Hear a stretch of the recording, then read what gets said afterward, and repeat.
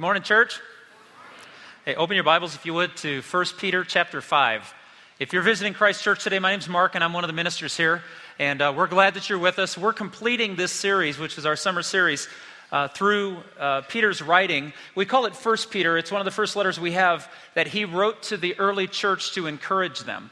And I'd like to kind of rephrase that altogether. I think that this is a letter of hard conversations.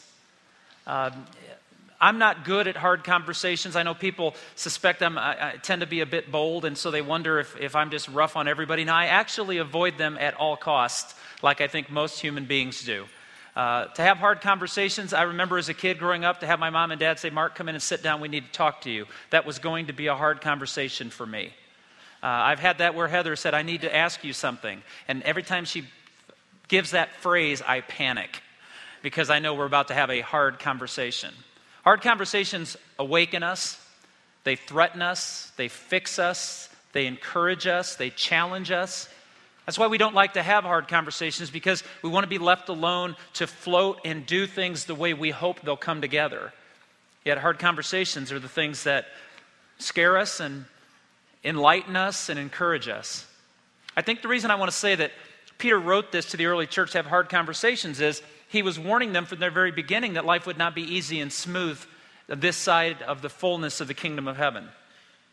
He's encouraged us, if you remember, and you've been with us all 10 weeks this summer, I've wanted to encourage you by reminding you that Peter's not calling us to do a list of things. He's calling us to be a certain kind of people. And there is a vast difference between being a holy priesthood, a believer built on the hope of the resurrection, and living that out with joy and encouragement and community, than it is to do a bunch of religious things so that God might like you at the day's end. It's a hard conversation, but it's a conversation Peter's had with us all summer, and he's been having with the church for close to 2,000 years. What I'd like to be able to do is, as Peter finishes this letter, and remember the chapter and verse indexes are not in the original text. This would have been a letter read out loud to a group of believers, and they would have thought about it and prayed about it and talked about it. And so we've broken it down over 10 weeks, and it's really easy to say, well, Peter's done with that point. He's moving on to the next one, and that's not always accurate. There's a lot of therefores in 1 Peter. He's connecting the dots, if you will. But now we see Peter heading to the conclusion of this letter, and this is the encouragement within the hard conversations.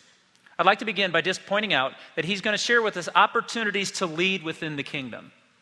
That's the first point of this last 11 verses, is that he's pointing out to what he calls the elders. Some churches refer to them as bishops, presbyters. There's varying words for this. If you'll allow me to use a word that's been used in antiquity, stolen away from us, but I'd like to return it, is he's talking to the church fathers. He's talking to those who have been set apart by the body to oversee the church family. We call them elders here. We have 10 of them at Christ Church, and I'm grateful for each and every one of them. And I don't just say that because they're kind of my boss. I say it because I get to spend time in prayer with them every week as we gather, and I believe that these men have what's best for this community at their heart, and it's one of the reasons God's showing favor to us is because of humble servant leaders leading us. But Peter writes the first 4 verses. Let's read it together. To the elders among you. Some of your Bibles say shepherds there. It's an interesting picture. I appeal as a fellow elder shepherd, a witness of Christ's suffering, and one who also will share in the glory to be revealed. Peter doesn't set himself above them as something special. He says, I'm one of you. I love that. Be shepherds of God's flock that is under your care, serving as overseers, not because you must, but because you are willing, as God wants you to be. Not greedy for money, but eager to serve. Not lording it over those entrusted to you, but being examples to the flock. And when the chief shepherd appears, you will receive the crown of glory that will never fade away. He's given us some encouragement in this first passage. Now, many of us could look at this and say, well, this is written to the elders of the church, so it really doesn't apply to me. And I would say that's not true. There is no principle espoused here that every believer shouldn't shoot for. In fact, I don't believe there's one principle espoused by Peter that every one of us can't manifest in our lives, regardless of a position or title. So having said that, let me see if I can justify that position. The first thing he encourages us to do is care for the church. He says, be shepherds of God's flock that is under your care. Take responsibility for your church. But what probably the two most important words I would suspect in verse 2 are the two words God's flock. And if you allow me to ride my little pony around the stage here for a moment, I'd like to correct a problem in the American church as I see it. It is not my church as the senior pastor here. It is not your church as a tithing member. It is and always will be God's church. Now, I don't say because that's a major problem here, but you have full license to correct me if I ever refer to this as my church, as my possession, instead of the church that I place my membership and involvement and service in. So let's just review where we've been so far. Peter says, it is God's church, let's care for it. Now, my father instilled in all four of his boys that it is our church, and that was always relevant to work days. We're going to go work. Why? Why do we have to? Because it's our church. I understood what that meant. But may I never, ever believe that this is my church. It is God's church. And I've been given some responsibilities to be a part of those that oversee it. And I take that to be not only a great privilege, but an incredibly heavy responsibility that we should all care for God's church. Because when you talk about leadership today, and in fact, I actually get to teach a course, very blessed to be able to teach at Ozark Christian College, and I teach the thing called Leadership and Ministry, and it's funny to sit down with 18 to 22-year-olds and talk to them about leadership. They roll their eyes. That's like an obscenity. Oh, you think you're a leader. It kind of cracks me up because leader's a dirty word now. If you're a leader, it means you're power hungry. You want to control people. You want to be in charge and everybody snap to attention. Well, let's put that to bed right now. Nowhere are any of us called to be powerful leaders in the Bible. We're called to be servant leaders, meaning that we will give up our best for someone else's best every moment of the day. That's what it means to be a leader in the kingdom. It's not about power, it's about responsibility. In fact, Paul said, so that men ought to regard us as servants of Christ, as those entrusted with the secret things of God. We have a secret the world needs to know, and it's our responsibility to dispense that. So how do we care for the church? I'm going to give you just two quick things that I see Peter doing here. First thing, he tells us to serve willingly. That's important. It's not only important because Peter wrote it, but it's important in the church that if your service is wearing you out and making you angry and frustrated, and you can't wait till you don't have to serve in that area, I'd suggest you get out of it. Because ministry ought to make your tail wag. It can be hard work. And sometimes there can be frustrations, and working with people is not always easy. But if you wake up every morning getting an opportunity to serve God in your area of giftedness, you're blessed. So to lead and care for the church, we should do it willingly. And Peter says, serving not because you must, but because you want to. Have you ever had that moment in your home, especially let me talk to the guys, because women always outwork us and care for us so much better than we care for them, which is a shame, but I think it's true. Has your wife ever asked you what you want for dinner in such a way that you'd rather not eat? Am I the only one? What do you want for dinner? Right now I'll starve because I'm not sure you wouldn't poison me in that next bowl of soup. I love Heather, but there's times I'm like, you just don't really want to cook, and I'm going to wait till you go to bed, so go right ahead. I always respond with a lie. I'm good. I wonder if serving willingly cannot be represented in our church this way. If you hate doing what you're doing, let somebody who loves to do it. Let's see how the kingdom grows and expands and your heart finds a better place. It's okay. Third thing he tells us is serve selflessly. Serving not greedy for money, but eager to serve. I think that's one of the reasons the word leadership is such a filthy word in our culture today, is leaders have taken advantage of followers to their own personal advantage, and it makes all of us upset. You see, we don't serve the kingdom for what we get out of it. We serve the kingdom because we've already gotten everything we'll ever need. Right, church? Let me say that again. We don't serve Jesus because he might give us something else. We serve Jesus because he's already given us everything we will ever need in all of our lives. See, he says, serving, not lording it over those entrusted to you, but being examples to the flock. It's that old adage, don't just tell people what they're to do, but take them with you as you do it. It echoes. I'm sure Peter heard the words of Jesus echoing in his heart and mind when he dictated this letter to Silas, and he said, hey, write these words down. He said, this is what I'm thinking, and it's crafted. If you read 1 Peter compared to 2 Peter, you know somebody wrote 1 Peter and the other person wrote 2 Peter. The style of writing and everything's unique. But he had to have heard Jesus' words in Matthew 20. Jesus called them together and said, you know that the rulers of the Gentiles lord it over them, and their high officials exercise authority over them. Not so with you. Instead, whoever wants to become great among you must be your servant, and whoever wants to be first must be your slave. Just as the Son of Man did not come to be served, but to serve and to give his life as a ransom for many. You see, the demonstration of our service and caring for the church is not in how gifted we are. It's how willing we are to serve our Lord when no one's clapping, no one's whistling, and no one's saying thank you. When you're under persecution, is Jesus still the motivation for doing it in spite of the risk to you? This is what Peter's been telling us all along in these hard conversations. And so he said, do it willingly, and don't do it for personal gain. Do it because it's your heart's desire. That's why Paul would tell the church in Corinth, imitate me as I imitate Jesus. The example is right in front of us. So that's the example of how to care for the church. And whether you're a shepherd of the church or not, you can care for the kingdom by using your giftedness and loving the church over and above yourself. But there's also opportunities to be led within the kingdom. And this is found in verses 5 through 7. Young men, in the same way, be submissive to those who are older. All of you clothe yourselves with humility toward one another, because God opposes the proud but gives grace to the humble. Humble yourselves, therefore, under God's mighty hand, and he may lift you up in due time. Cast all your anxieties on him because he cares for you. And I hope this isn't, I said this first hour, and I want to be clear about this. I hope this doesn't come across as a humble brag. But one of the things that I most enjoy about being a part of this church, and it's not about me, it's what I love what this church, what God's able to do here, is that I meet people who are coming from other backgrounds. They've been out of church for a while. They were injured in church. They were taken advantage of. They come with hard hearts and scars, and they're very protected. Or they come grieving because they've left a ministry they've been involved in for years, and they come in and they just need, in a big room, they just need to be able to sit, worship God, and be loved. And we get that. And I'm glad you can do that here. But my heart breaks for the number of people who have to tolerate the community of the kingdom of God in hopes of staying alive long enough to survive it.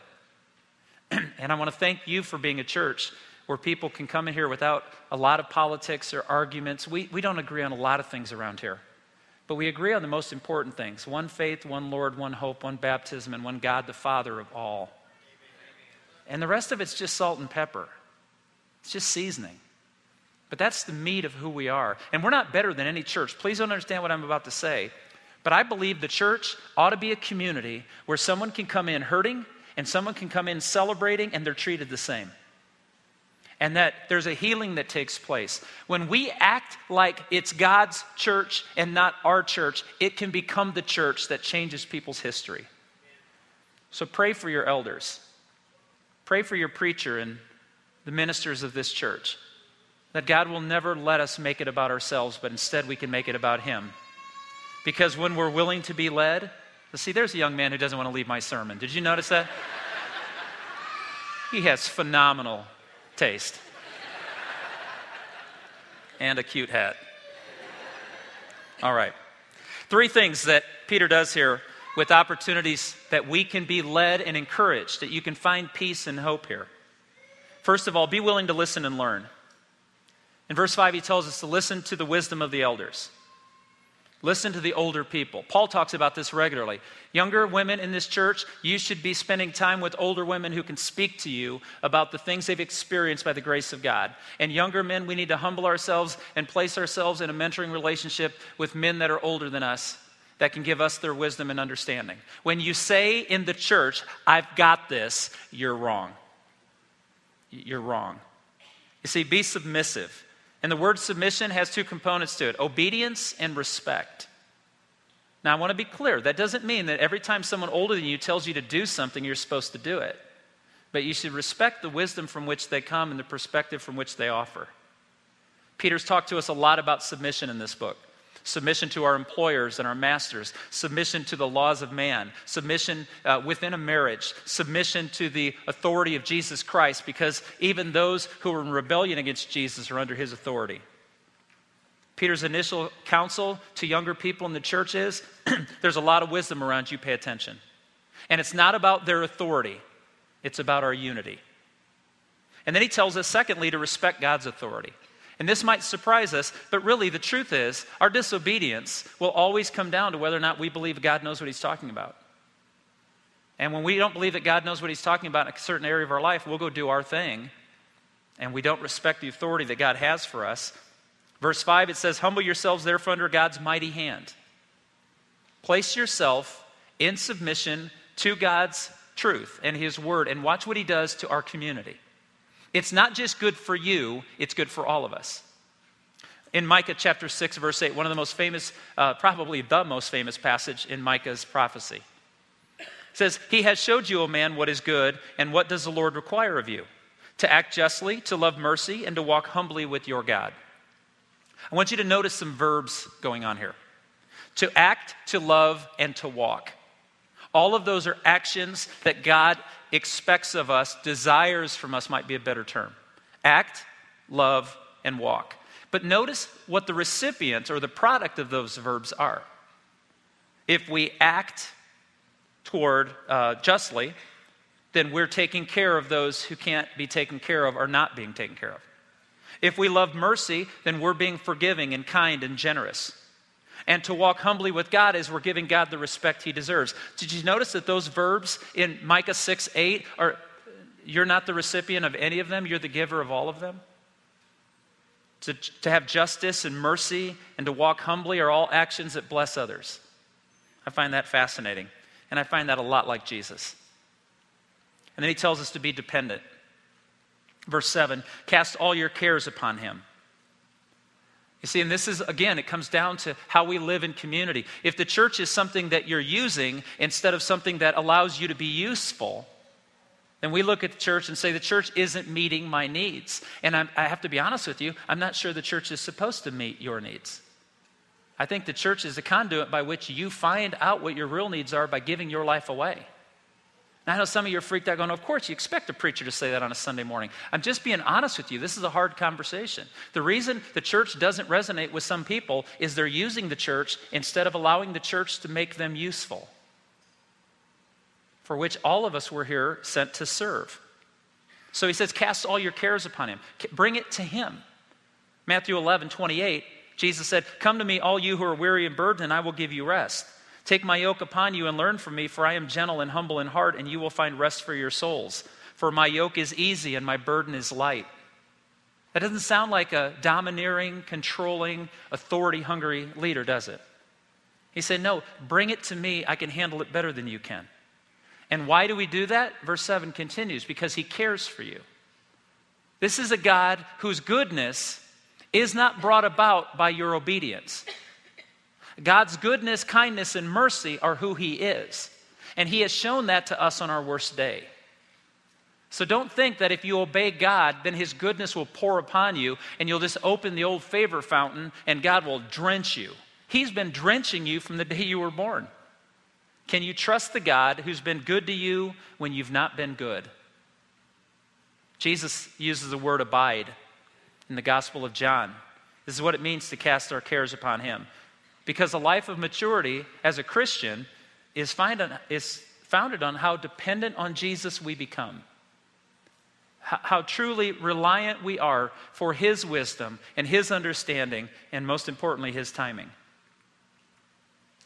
So we've talked about how we can care for the church, take responsibility for that. We've looked at how we can be cared for and participate in this greater thing called the kingdom. Lastly, Peter challenges us in this beautiful, triumphant conclusion, how to stand firm in the hope of our faith. We entitled this series, Building on Hope.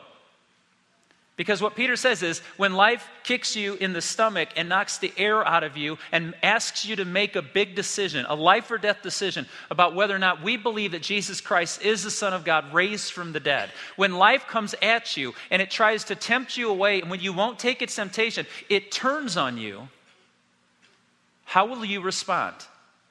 It all depends on your hope. And Peter concludes this letter in an amazing way, verses 8 through 11. Be self-controlled and alert. Your enemy, the devil, prowls around like a roaring lion looking for someone to devour. Resist him, standing firm in the faith, because you know that your brothers throughout the world are undergoing the same kind of suffering. And the God of grace, who calls you to his eternal glory in Christ, after you have suffered a little while, will himself restore you, make you strong, firm, and steadfast. To him be the power forever and ever. Amen. And in this grand conclusion to this hard conversation, Peter ends it with encouragement and strength. First of all, he tells us to pay attention. He says, be self-controlled and alert. Allow me to be your preacher for a moment. The terminology that he uses here is to be watchful, or has the option of saying, not under the influence of intoxicants. And you think, well, I don't drink or I don't do drugs. We're not even that's not the intoxicants many of us are drunk with. How about entertainment? How about busyness? How about noise constantly in our life so we can't be introspective, contemplative? We can't meditate on the scriptures because we're being bombarded with advertisements and music and just constantly filled with noise. I'm not trying to shame you, but some of us say, I can't hear God. Then be quiet. And silence the unnecessary around you. The older I get, the more I enjoy silence. Am I the only one? I don't know how many times I've had to say to my youngest son, the world doesn't need any more noise. Shh. He's constantly clicking, making noise, beatboxing. It's like, for the love, child. Silence. And in silence, it's driving with the car radio off. You know, they do turn off. And your phones have an off switch, not just for a few moments a day, but the world will survive if you're not available. And God wants our attention. He won't fight for it. So we have to pay attention. We have to be controlled. Busyness does not placate our need for God. It doesn't justify our lack of participating in this grand adventure called faith. Jesus used similar terminology in the garden when he said, watch and pray lest you enter into temptation. Pay attention to what's going on around us.